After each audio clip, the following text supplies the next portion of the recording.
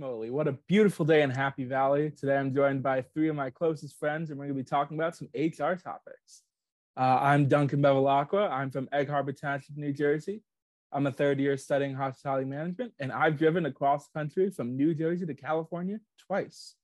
Hi, I'm Chelsea Bursby. I am a senior in the professional golf management program. And a fun fact about me is that I can drive a golf ball about 280 yards on average. 280 yards is a lot coming from a golf management major. That's pretty impressive, Chelsea. So like I said, I'm a golf management major. My name is Valentina. I'm a sophomore. I'm from San Diego, California. And a fun fact about me would be that I have a dog named Buddy who's a Ridgeback. You said a Ridgeback, so a Rhodesian Ridgeback. That's so cute. So cute. I don't think I've ever seen one. You got to send us a picture later. I definitely will. They're so cute.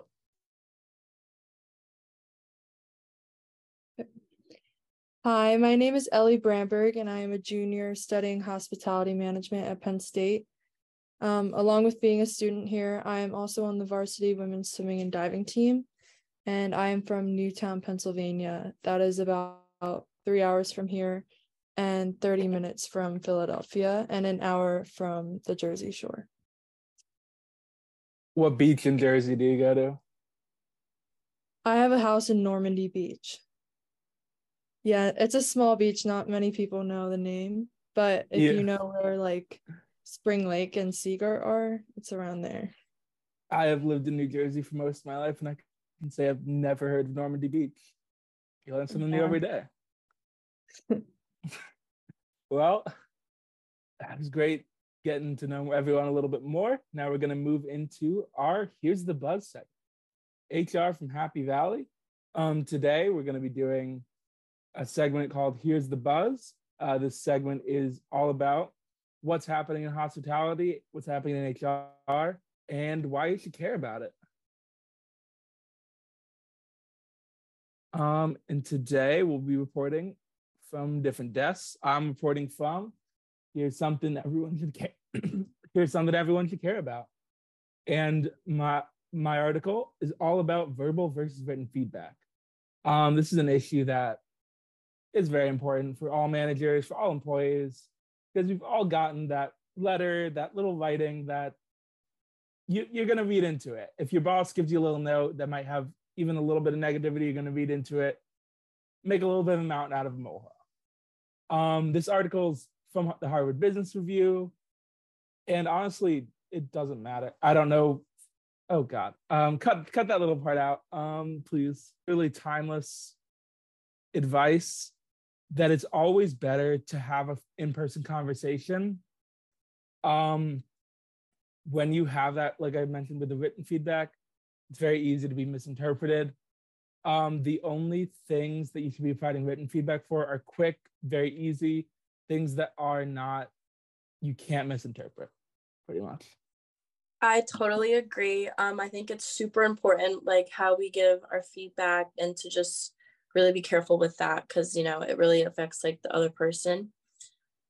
So my desk is Here's Something Innovative, and my article is One Change That Can Make HR Departments More Effective. And the article is from Wall Street Journal. So basically the article just like has this insight of a leader in HR, and this leader is saying that like departments need to just really focus on teams, and like teams are like key to creating that like positive, you know, workforce like environment or culture, and like getting things effectively done. And that like departments need to look into their employees and see who has like the skills of like leadership and like who's fit to do the job, and that like they should just really focus on like having teams and not being so like individual, because it's just people work better that way, if that makes sense.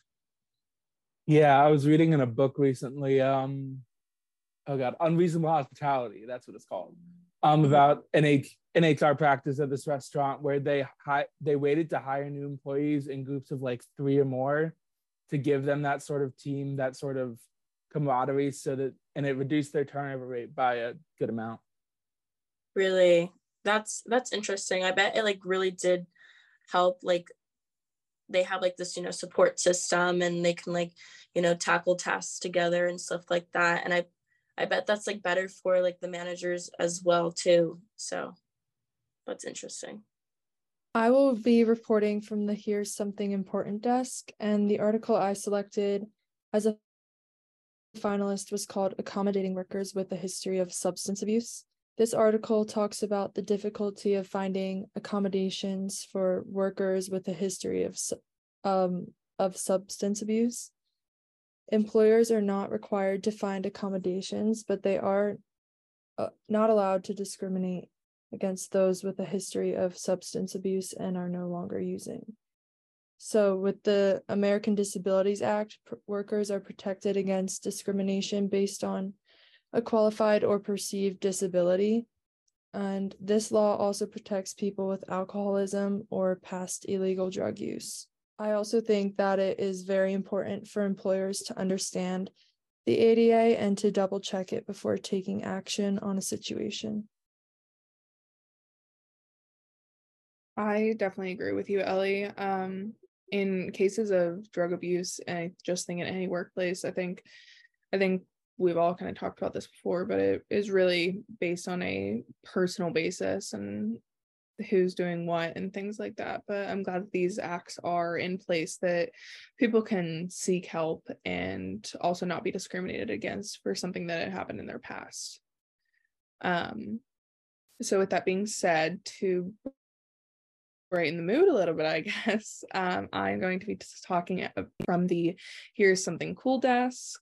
And my article was about how there are 4 different generations in the workplace. And I think that's very interesting, us all being in college and definitely have had jobs where we worked with someone that was a boomer and or someone that was a millennial, and how they all act completely different, although we may, love working with them, but everyone acts completely different, and how people talk a lot to each other and just basically have conversations in the workplace, and how people handle situations is very, very different because we all grew up in a different world, and that world is still changing. So I just thought the article was really interesting, and it's something just cool to think about. Oh, for sure. Something that comes to mind with that is like the sort of company loyalty that's in a lot of like boomers, like you said, where they won't leave a job for 30, 40, 50 years because they feel loyal to the company. But with our generation, if they feel like, if they feel like the job doesn't meet their standards or isn't providing them what they need, they'll just pack up and leave. I completely agree with that. I actually worked with a lady at the Masters who has been doing, this was her 50th year working at the Masters, and she started when she was 14. From Augusta, Georgia, lived there her whole life. She loves doing it. And she said, even on bad years, I still come back and I'm ready to come back. And then there were people that were our age that this is their first time doing and working at the Masters, and they already decided on the second they were not going to come back.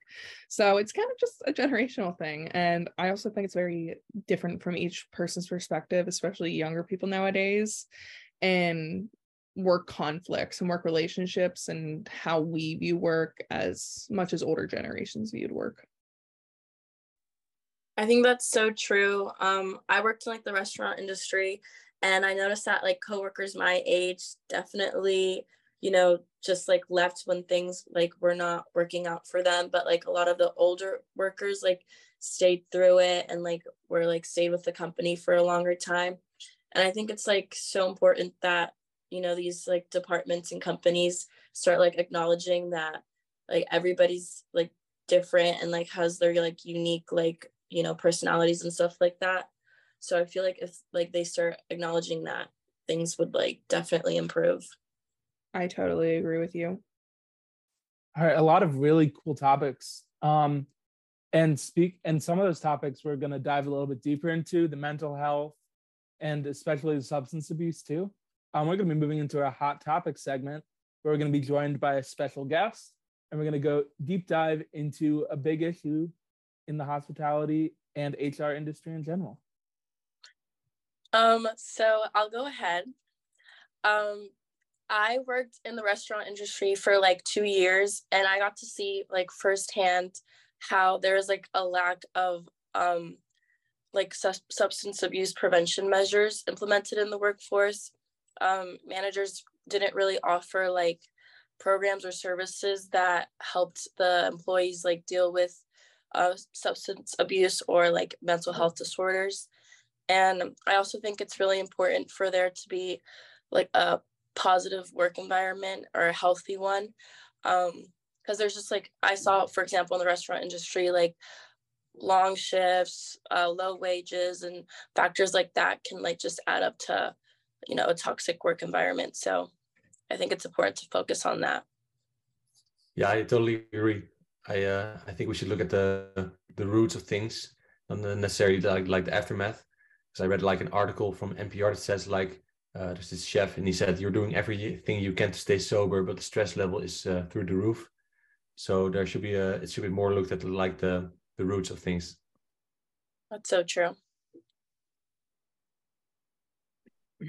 In kind of my case, with the drug issue and mental health, I work in the golf industry, and that's one industry so a lot of people don't know much about, don't really know what goes on behind the scenes, just as Valentina is also in the golf industry. And I believe in my experience, and maybe Valentina, you can even chime in, it's not really, mental health is not talked about at all in golf. Like, they say it's a head game completely, but it's way more than that. And I think that especially in the business, mental health and just like mental health days are not very easy accessible or even granted. And that's kind of just in my case, but I don't know about nah. No, I completely agree.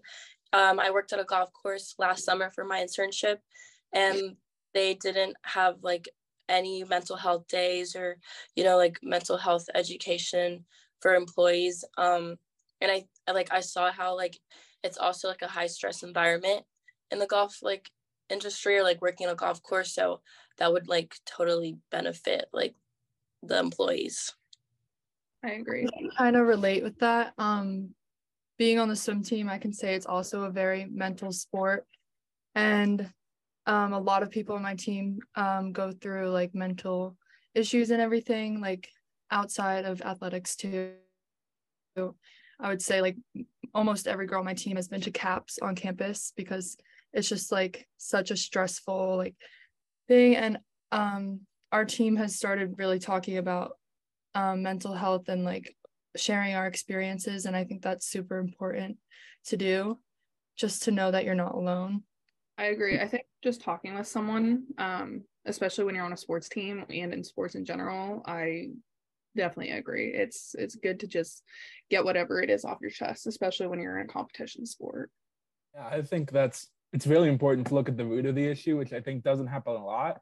So going off of that, how would you work to solve that issue? How would you work to go against that root and work from the bottom up to create better practices around mental? I think, in my personal opinion, I think just talking about it more, and being able to talk about it openly in the workplace, and being able to talk about it with either supervisors and or just coworkers. It's better to get something off your chest, and even if you just want to be like, I'm having a bad day, I think it's good to just be able to talk to someone, and for HR and these companies and businesses to have resources that are available to each person. And yeah, going off of what Chelsea said, so just like these companies and stuff having these resources, and like, for example, like by providing like training or like weekly discussions and just stuff like that, I feel like would go a long way. Yeah, I read a very interesting article talking about this program in North Carolina, I believe, where a group of restaurant workers get together and like talk about their struggles, either with, I think it's primarily with drug addiction, but it's open to everyone. So there's a bit of mental health in there too. But having that support system with people who understand what you're going through, which may be a better support system than like a traditional AA or NA. Yeah, there are also like these Facebook groups where like chefs talk about with each other about the long hours they have and the stressful environments and stuff. It brings them like a bit together as well, like all the chefs in that specific area. So that's also an option. I've participated in like the group stuff with my team, and everyone's encouraged to talk, but no one really has to. And I've found that like you never really know what's going on in someone else's life, and just to always be there for someone and never judge them. Yeah, I think that we got a good starting point on those solutions. Now let's just move into a little bit more of an open discussion, just talking about our experiences, what we've seen, anything like that. Yeah. I think we've covered a little bit of the mental health part, but I guess we could dive into the drug side of things in the workforce. I mean, hospitality is sort of known for drugs, not in a good way, but the number of people who smoke, who drink, are really high, at least in America. I don't know about the Netherlands, are much higher than the national average. I want to say 1 in 3 are smokers, and I don't want to give a false statistic, but I know from my personal experience, plenty of drinkers too. Yeah, it's true. Also for the Netherlands, like you only get a break here during shifts, like if you smoke. So people start to smoke because of the breaks in between. And like afterwards, after your shift, it's pretty normal to have a drink or 3 after your shift. So it's such an integral part of the hospitality industry for the Netherlands, at least.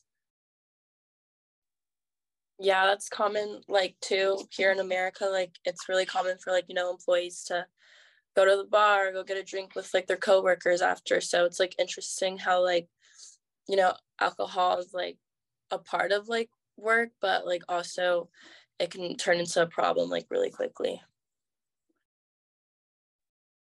I think with all drugs considered, especially in the workplace and just in the world, I think that I read an article, and the article is basically saying that a lot of Americans are resorting to have some smokes after work instead of alcohol, especially nowadays, and our younger generations are starting to get into, as you know, vapes and cigarettes, and a lot of them are drinking now. And I mean, from my personal experience, I've gone after work and had a couple drinks with my boss, and there was, personally, there was nothing wrong with it, but I know that it is frowned upon.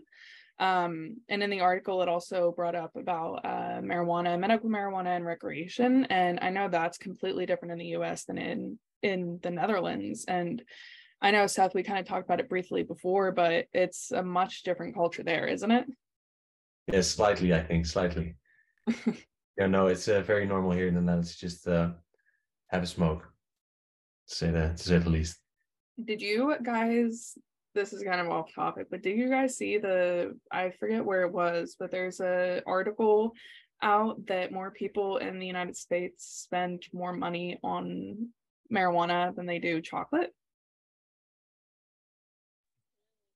And the chocolate market, I guess, is like going down because of it. So I thought it was pretty funny. I didn't see that, but I believe it. Yeah. I didn't know that. That's really interesting. I saw it somewhere. I can even send it to you guys because I thought it was pretty funny. But like legal marijuana or like just black market stuff? I don't know. They didn't specify, Okay. So I'm assuming it's legal. But I don't think they have a good way to track the illegal stuff. Yeah. So I'd have to guess it's legal. That's the part. I would think that chocolate sales wouldn't go down with marijuana sales, but that's just me. I think that's interesting. I think it's interesting the stigma against marijuana in the United States, like versus alcohol, because honestly, from what I've seen, at least, I don't think marijuana is as bad as alcohol. I agree. No, I agree.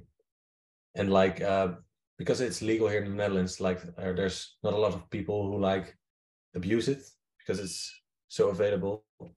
So people are very chilled about it when you just smoke a joint somewhere. So it's Netherlands is not cool. Yeah. In the Netherlands, have you guys had any issues with weed being laced with fentanyl or anything? Sorry, the last part? Weed being laced with anything. Have you had issues with that in your country? Like laced in what sense? I mean, like other drugs, like more harmful drugs. well, I don't think I understand. Like if it's combined with other drugs or. So I think what Ellie's trying to say. So do you know what fentanyl is? No, I've never heard of it. So fentanyl is essentially, it's like rat poison, right? It's like what they put in rat poison, I believe. And it can kill you with less than like a lethal dose is like the size of a pinhead, essentially. And people lace a lot of marijuana with fentanyl, and it happens a lot to especially teenagers, which is really bad to say. But I grew up in a community where it was kind of people had pretty bad drug issues. And a lot of people were ODing on fentanyl if they were smoking weed or if they were doing any other substance, because fentanyl isn't easy to like point out, and it can be such a little amount that it will kill you on the spot. Holy shit. Yeah, I've never heard of it. Yeah. Like there's all these regulations here and that's how to grow weed and stuff. Like we also have like a lot of coffee shops here. There's also all these rules which you should like follow to have this coffee shop. So no, I've never heard of it. It's kind of strange. Like I've always thought like weed is kind of safe. Yeah, if you look up like fentanyl, you can probably find thousands of articles on it in the US, just fentanyl and mixed in with other drugs and fentanyl mixed in with weed. Okay, I'm glad it's not here in the Netherlands, I believe. So the weed is still safe here. I think the issue with it is like the illegal and the underground stuff that like is the one who laces it. Like not any legal stores, not any dispensaries, but they maybe to like get a better, because it does have some kind of, I don't know what fentanyl exactly does, but it has some kind of effects that is positive if you do it in the right, not positive, but you know how drugs can be. There's some kind of something to it, but if, like Chelsea mentioned, if you give even slightly wrong dosage, it very easily can kill you. Which is scary. It's scary. No, Yeah. like and fentanyl is also not regulated in the United States. It is an illegal substance, obviously, but it's imported a lot from other countries, such as like Mexico. It's imported a lot from there, and that's how it becomes into the black market stream, I should say. Yeah, no, the only thing we have to watch out for in the Netherlands is ecstasy, like Moly, I think. Same, like those can be laced with something else, I think, but we always have to get it tested when we decide to do it. But no, it's kind of strange when I think about it, but how free the drugs here are in the Netherlands. But we actually we don't care. Like where people go as a tourist to the Netherlands, they all think, oh, drugs, but we rarely use them because it's so available. But yeah, strange. Just to bring this back into our topic a little bit, with this weed and with this fentanyl, how do you think this affects like our industry? How do you think this affects hospitality or golf or hotels, whichever you want to tackle? I think it depends on the personal basis of what's going on and what's going on in your personal life. Because personally, I haven't had any run-ins with any illegal marijuana or anything like that at my workplace, or anyone even being come across fentanyl, let alone. So I personally don't have anything, but I don't know about anyone else. Valentina and Chelsea, I know it's like pretty common for golfers to drink, like either during or after they golf. I guess it seems like it's not common to smoke. No, yeah, definitely. You see people drinking out on the golf course, but like I've never seen somebody smoking like weed, and I feel like golf courses wouldn't allow that. I mean, I know like some states like weed is legal and all that, but like I'm from California, weed's legal there, and I've never seen somebody like smoking like while they're playing around. It's just like drinking, for sure. Yeah. I was actually told by one of the golf professionals I worked for before. Anyway, I was actually told that once I basically have my Class A certification, that you're basically a certified alcoholic.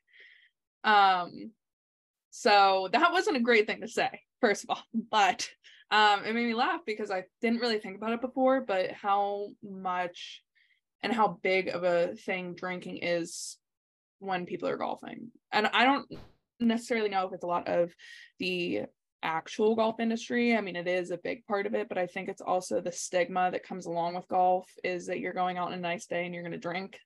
So I think it kind of, in some circumstances, I guess golf and drinking go hand in hand. All right. That was a great discussion, guys. Real quick, can everyone sum up their points about this issue in 5 words? So to like help solve the issue of drug abuse and mental health disorder. Yeah, I think we should look at the roots of things. That's it. I kind of agree with what Valentina was saying. I would just say address the issue at hand, and if there is no issue, then you don't have to deal with it. I would say break the stigma.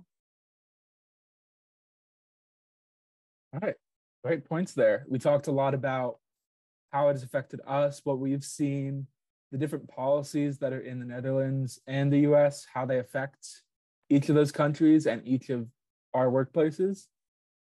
And I think we had a good discussion. We are, of course, by no means experts on this issue. We're college students who did some research, but I think we had a very nice and meaningful discussion. So now let's head out to our outro.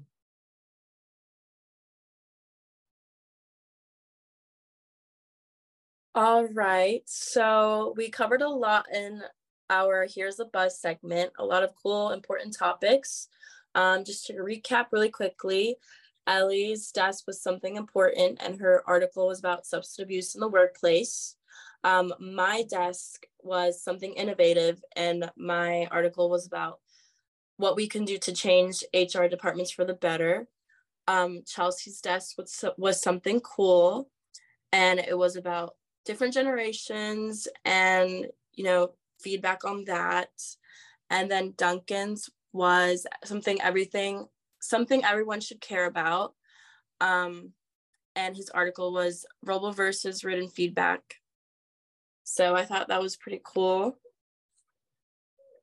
And we all covered something important. All right, and we talked about in our hot topic segment, we talked about a lot of issues at hand and a lot of good things that I think that aren't really talked about in HR regarding drug issues and mental health. And I think our group has a pretty good grasp on all the information, and we also had really, really good ideas. And I loved that Seth was able to put his input in for all of our topics, and he really got into a lot of just different conversations. I just lost what I was going to say. Let me cut that out. And Seth was able to give us some insight about what is different from the Netherlands than here in the US. This concludes our HR podcast. I had so much fun working with these 3 classmates and hearing their opinions on different issues. And I want to give a special thank you to Seth from the Netherlands for joining us and giving us his input. Thank you for listening. Was that fine?